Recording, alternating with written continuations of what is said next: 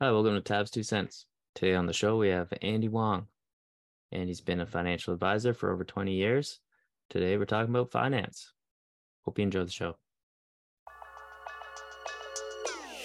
Welcome to Tabs 2 Cents, the show where we discuss multiple income streams and macro factors affecting the world today. Hey, Andy, welcome back to the show. Thanks, Joe. It's great to be back. Yeah, of course. Happy to have you on. Wonder if you could just give a little bit of an introduction for anybody who maybe didn't watch our first episode together. Okay, I don't know if my introduction will match, but I'm Andy Wang. I'm a financial advisor for over 20 years, easily. Family business, work with my father and my brother. And my father was director of research at the Bank of New York. My brother was at College Retirement Equities Fund, and I was at Thomson Financial Services. And I don't know, instead of painting, we're the father and two sons financial advisors, but all have backgrounds in equity research, portfolio management, and we've been at it for a little while. Yeah, no kidding. 20 years is a ton of experience, and I hope to pull a little bit of that knowledge from you in this podcast. And I know, so the last time you were on, it was 2022, June, and there's been a lot of changes since then with inflation and the markets. And I know that's something you've kind of been sort of chatting about and interested in lately, is sort of the macro outlook. I wonder if you talk a little bit about that, considering today was Fed Day, and we had a quarter point hike today. We certainly did. Yeah, I guess since June of 22, it does feel like it does feel different, but in my view, we've been in a bear market since early 2022. 2023 has been weird. Like January was so strong to the upside, but I still think that we're in a bear market. And I guess from that sense, it's continuation. But yeah, everything happens very slowly. So going to work every day and watching the ticker tape, watching the market, sometimes it feels like watching paint dry. But it's been very range bound, I guess is what I'm saying, what I'm trying to say. The S&P 500 has been trading in a range, and not much has really been happening except for a mini bank crisis and Federal Reserve that continues to raise rates. So my outlook, since you asked about macro, is that the Fed is still trying to fight inflation, still raising rates, raised a quarter point today. And I think that history has shown that the Fed, because they tend to be data driven, tend to be late. They're not early. And so far, Chairman Powell he appears to be on a mission doing what he's saying, in that he doesn't want to lower rates or pivot too soon. He saw what Paul Volcker went through in the 70s. And if you reverse policy too soon, inflation comes back. And he does not want inflation coming back possibly worse than before. So in my view, he'd rather sacrifice and have short-term pain for the long-term gain. And that's not fun medicine. And certainly politicians prefer not to have that on their watch either. But the Fed chairman's in a unique position that if he wants to spark a recession by raising rates, then he can. And I think longer term, that is a good thing. If we have inflation coming back, that would be a big negative in my view. It's difficult to really control inflation if it's running rampant. And we'll have to see how it goes. Because the banking situation is pretty serious. Even today, we saw Pacific West Bank in after hours down over 50%. So it doesn't seem like the banks are out of the woods. And at some point, the Fed may need to look at their policy Because I think that the problems that banks are having, it is attributed to the Fed keeping rates at near zero for so long and then raising rates very quickly. And that's why we are seeing banks having the issues that they're having. Yeah, for sure. I think it's really interesting what's going on right now, and especially in the banking sector, because as you say, the rate increases have been hit them extra hard. I wonder if you could elaborate just a little bit on the banking sector and why they're so sensitive to the rate hikes. The rate hikes are at the core of the bank's business because the banks are taking in customer deposits, and on the other side, they're issuing loans, business loans, mortgages, personal loans, and it's all interest rate. And they're trying to make money, with the spread, right? They want to lend out and hopefully make a higher interest rate than what they're trying to make that profit. And when interest rates go up very quickly, what they do with the customer deposits is that they are buying bonds and making a return on that investment. So sometimes sometimes banks will get in trouble because of credit quality. We saw that in 2008, the great financial crisis, because subprime loans. The idea was they slice and dice them, and then it was supposed to be low risk. In the end, it turned out it was not low risk. Subprime was still subprime, and it was a quality problem. This time around, Silicon Valley Bank, for example, invested in US treasuries and US agencies. These are very conservative investments. But the problem was, if they are buying a 10-year bond at maybe a 2% yield, and now interest rates have been hiked many times, probably 5%. So their bond portfolio on longer duration bonds, they have losses on paper. If they can hold them into maturity, then it's okay. They collect their 2%, they get their principal back. But when or if their clients, their customers are taking deposits out, then they have a liquidity issue. They need to sell their bonds, and they end up selling their bonds at a loss. So that's what's happening at a lot of the banks. They have this asset maturity mismatch or a duration problem. And that's why we've seen the Fed and the Treasury have had to provide a special program whereby if banks need the liquidity, the Fed and Treasury will give them a loan on those bond holdings where they have unrealized losses. So trying to protect them from realizing those losses, because the Fed and Treasury can take those, give a loan, and the Fed or Treasury can hold them until maturity.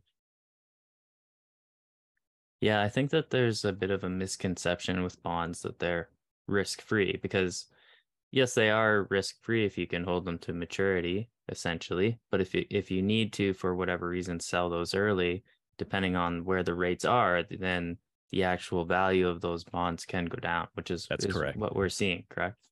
That's what we're seeing. And I think the other issue, there's another problem, which is the smaller regional banks. Investors are concerned that it's a problem that may cause the bank to become insolvent. And then there's a run on the bank. Customers are just deciding to take their money out of the smaller regional banks and put them into the big four because they're deemed too big to fail. And that just makes the problem worse, because the regional banks, on paper, their investment portfolio is of good quality, but they're having massive client withdrawals and forcing them to sell those bonds at a loss. And then on top of that, short sellers, there are hedge funds that are shorting the stocks of these regional banks. So the bank's share prices are going down drastically in very short order. So suddenly the banks are finding themselves in a very difficult situation. Yeah, and it's kind of an interesting time in history, I think, with the Fed right now. And I listen to Powell's speeches, what generally I try to. And it's funny that you mentioned Volcker earlier, because one thing that he said, and it was, I think, probably early 22, he said that he actually looked up to Volcker because he had the courage to do what he thought was right at that time. And to me, that's kind of a scary statement in some ways, I think, because certainly the data right now is pointing to a hard landing in many areas. And today we had a, record high in spot gold, and the yields are still inverted, and all this stuff is going on. You're seeing like the jolts came in way, under, and all this stuff is happening, and I don't know if Jay Powell's vision for what should happen is necessarily how he's acting. What do you think about that? Do you think he has a vision and an idea that he wants to follow through on, or do you think he's remaining data dependent? I think he's trying to be data dependent, but I think that his vision appears to be pretty singular. It's really focused on inflation. He does talk about, his mandate being, it sounds like two-pronged. It's employment and it is, inflation, controlling inflation. And I think that he wants to get inflation under control, preferably below the Fed's target of 2%, but it's still at 5% right now. It's come down. Hopefully we've seen peak inflation, but it seems like it feels that inflation may be persistent for some time, and it'll take a while to get it below the Fed's target 2%.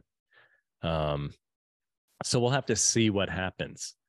What makes it tricky is that if banks are having issues and it's caused by the Fed raising and hiking rates so quickly, will they need to pivot at some point?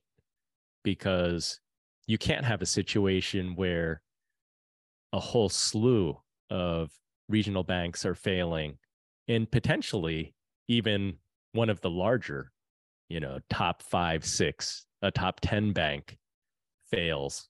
I think that would put a lot of pressure on the Fed to start lowering rates, just to make the environment a little less drastic for them. But we'll have to see how that plays out. Yeah, and they've been a little bit wishy-washy on which banks they're going to make whole, as they say. I know there was that, exchange between Janet Yellen and the Oklahoma senator, I think. I'm not sure if you saw that, but he was asking her if, the regional banks in his state, if there was a situation where they started going under, just like Silicon Valley, would she and the Treasury make those banks whole the way they did with Silicon Valley, and take that risk away from depositors? And she couldn't give him a straight answer on that. So, it's a little bit concerning if the banks are going to run out of money, and then the US Treasury isn't going to back them up. Well, it gets hairy when you have this banking world of haves and have-nots, and you have a consolidation at the top where you've got 4 huge banks and the smaller ones are struggling in a big way, because those smaller banks are very important to the US economy. And you're in Canada, so regional banks similarly in Canada, you need the regionals because they are providing a lot of the commercial loans and mortgage loans because they understand their geographic region, that a JP Morgan Chase may not. The smaller banks, they have the better understanding of the intricacies of their local markets. And those business loans and mortgage loans are really important to the economy. That's going to be one of the side effects, I think, of the current banking situation. The expectation is that banks are going to need to strengthen their balance sheets. And in turn, they're going to get much tougher on their lending. They're going to be lending less, and that lending is very important. The bank loans are really, it's like the oil of the economic engine. And if you're removing oil, the engine starts seizing up, or it's not running as smoothly. And inevitably you're going to have, it's very contractionary versus having economic expansion. One thing that you said there that I thought was interesting is the potential for inflation to kind of be sticky. And I wonder, just based on your knowledge and, being a financial advisor, what you might suggest some people start to consider if that is the case, because it certainly seems like some people think it's going to be sticky, but then other people think there could be, a hard recession and deflation. I wonder if we could just talk a little bit about those scenarios and how people may want to consider positioning themselves just right now. Well, I think if you look to see what is the market telling us, you mentioned that gold is very strong. So investors are investing in commodities, investing in gold, in other precious metals. Commodities have been touchy too, because if we're going to have a recession, things like oil are showing us that, okay, maybe demand is going to be less if there's an economic slowdown. And we've seen oil come down quite a bit this year. I think that for investors, two things. One is that for the average person, for the average Joe, I don't know how much they should actually even pay attention to all this stuff that we're talking about, because I think the data suggests that people are not investing enough. They're not planning enough for their retirement and their futures. And therefore, if they ignore all of the noise that is day to day, they just have to stick to basic principles. It's spend within your means. Don't take too much credit, and don't take on too much debt, and invest in a consistent, regular way, because over time your investments are going to grow. And I think that kind of sage advice would benefit most people. On the other hand, there are sophisticated investors out there. There are hedge fund investors out there who they believe that their research can deliver alpha, that they can deliver investment performance that is better than the stock market averages. They can either figure out how to make money when the market's going down or when the market's going up through, stock selection or allocating to the right asset classes that they can outperform. And that's not easy to do, but it can be done. I interviewed one guy who was a hedge fund. He managed a book at Citadel and Millennium, two of the biggest hedge funds. He's no longer there. His name's Mike Taylor. I interviewed him on Inspired Money. Today, he manages a healthcare ETF. Ticker symbol is PINK, which he actually does pro bono and donates all of the profits to the Susan B. Komen Foundation for cancer research. But I really admire Mike for his knowledge of the markets and his analysis of where we are in the market cycle and what's happening. So I wouldn't suggest that people be positioning specifically for inflation. I think that we may be living in a world where inflation is not as low as it has been, and how low we've gotten used to. like in the previous 20 years plus. I would more be trying to figure out, is a recession coming or not? And is a market correction coming or not? And actually, I think for many people, the asset allocation today can look a little bit different than 12 to 18 months ago, because when interest rates were near zero, you had to take more risk because you couldn't get a return on your cash in the bank or in like US government bonds. Everybody was forced to, if you look at a 60-40 like stock to bond portfolio, people weren't getting enough return on their bonds. So they were ending up having like a 70-30 portfolio instead of 60-40. Today, that has changed quite significantly. And that's also what's impacting the banks. People are looking at their bank account, and if you're at JP Morgan Chase, if you're Bank of America, Wells Fargo, these big banks are still paying very low interest rates. It's something like 0.01% to maybe 0.04% on your cash. It's almost nothing. And money market funds, like at Fidelity, there's a Fidelity government money market fund, FDRXX is the ticker. That's paying, I think, close to 4.5%. If you buy a 3-month or a 6-month US Treasury bond, you can probably get over 5%. So people are looking for yield now.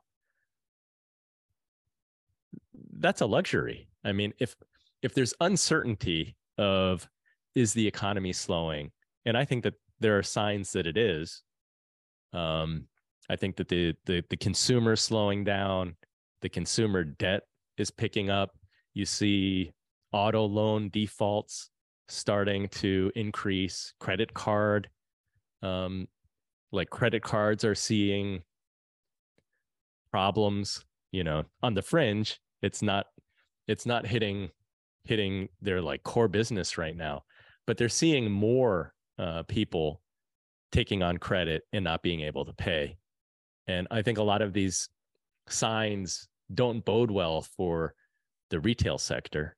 I think consumers they have less to spend. They're still being impacted by inflation increasing their daily expenses, and they've turned to credit cards to cover a lot of those daily expenses. I saw that, I don't know what the percentage is, but I did see a figure like buy now, pay later. Like the number of people using buy now, pay later for their groceries has increased quite significantly.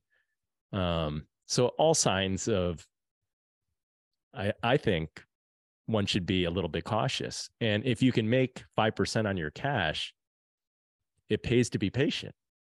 So what I'm getting at is, I think we're in an environment where there is uncertainty. There have been bank failures.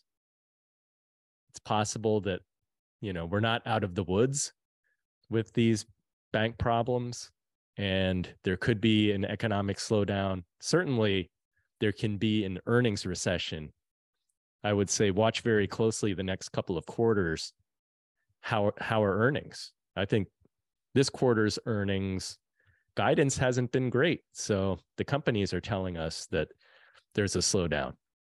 But again, if you can make 5% on your cash or over 4%, that's not too shabby. I think that you can afford to have less equities and keep some dry powder so that if there is a recession, there's a market correction, then you can redeploy your cash at better prices.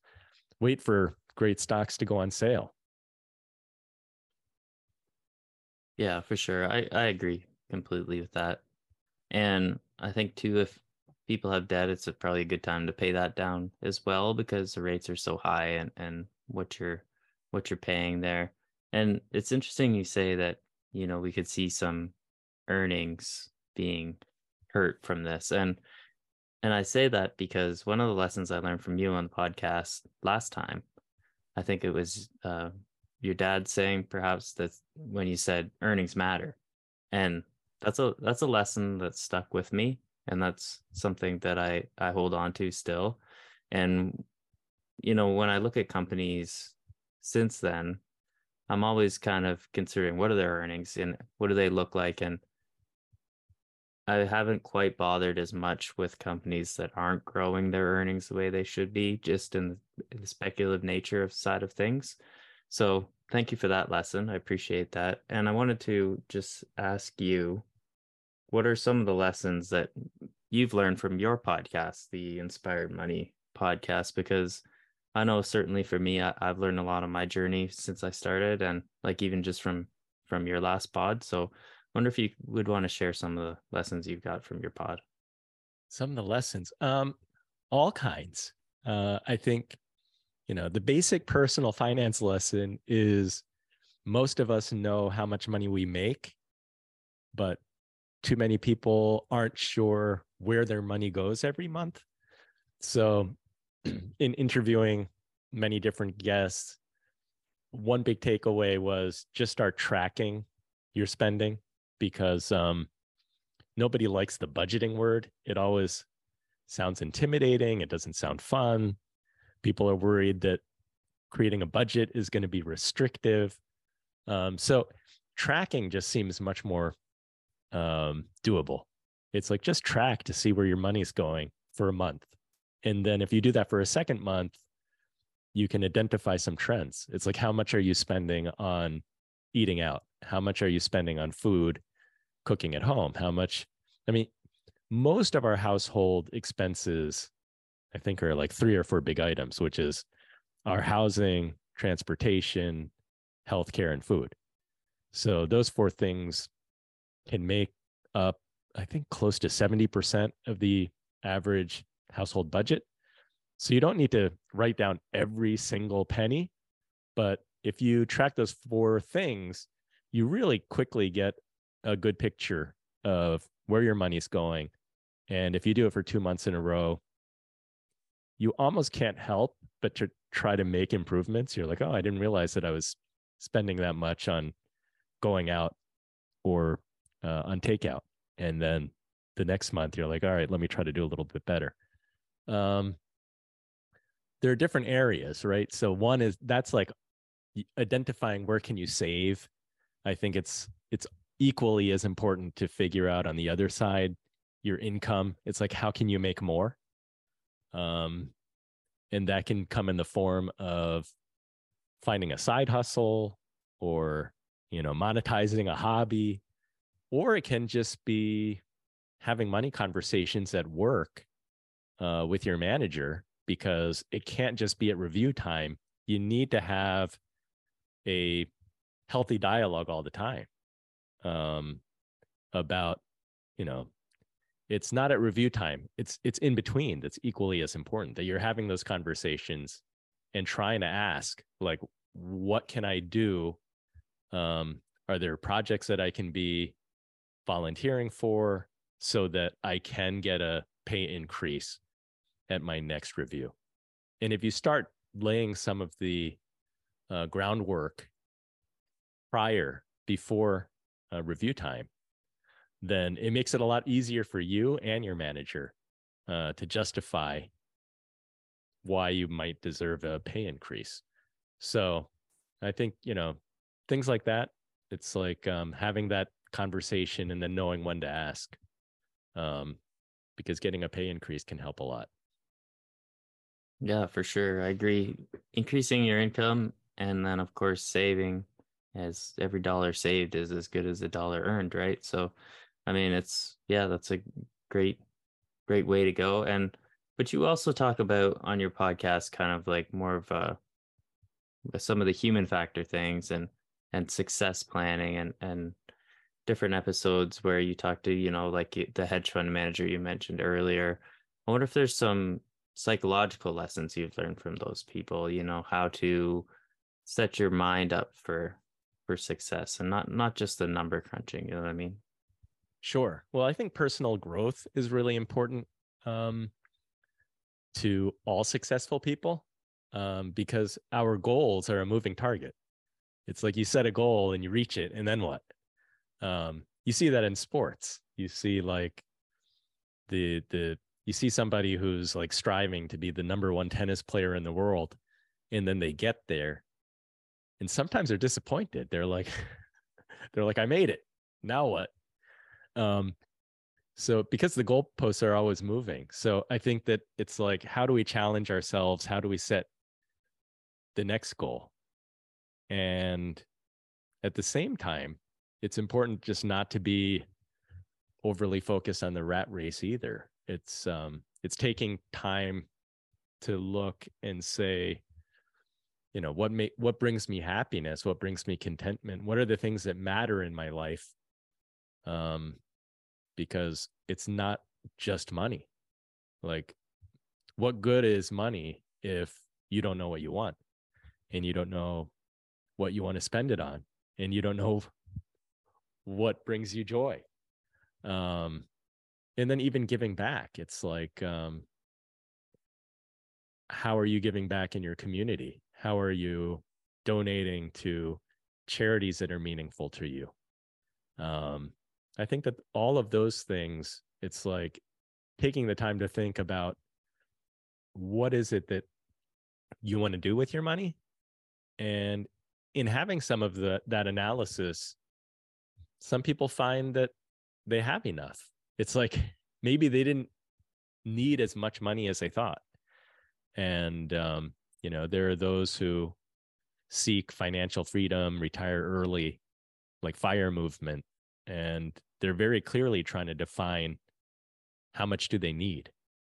And having those discussions about what are their priorities, what brings them joy.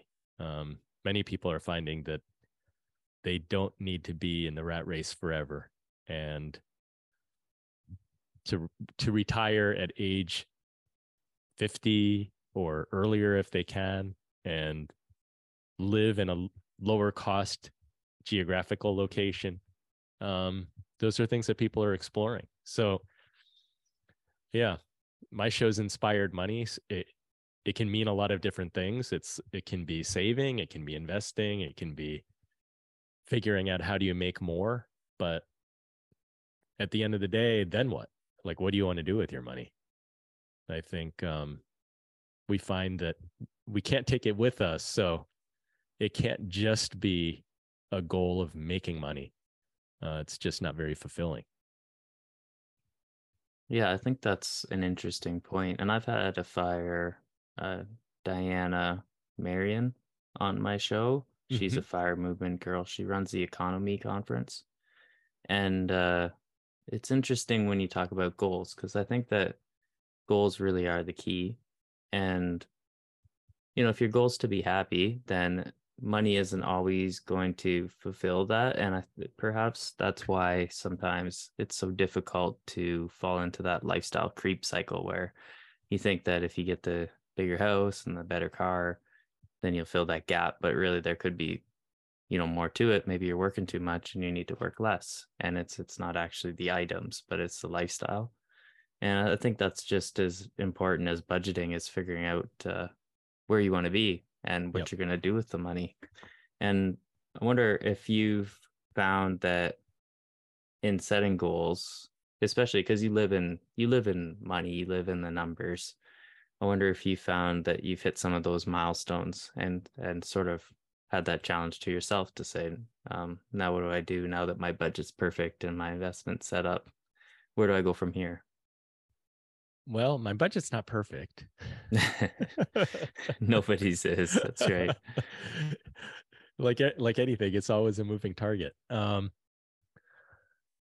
Yeah, I was just having a conversation with my wife this week, and she's saying that, okay, we're going to go over our budget together and review and see where we can make improvements.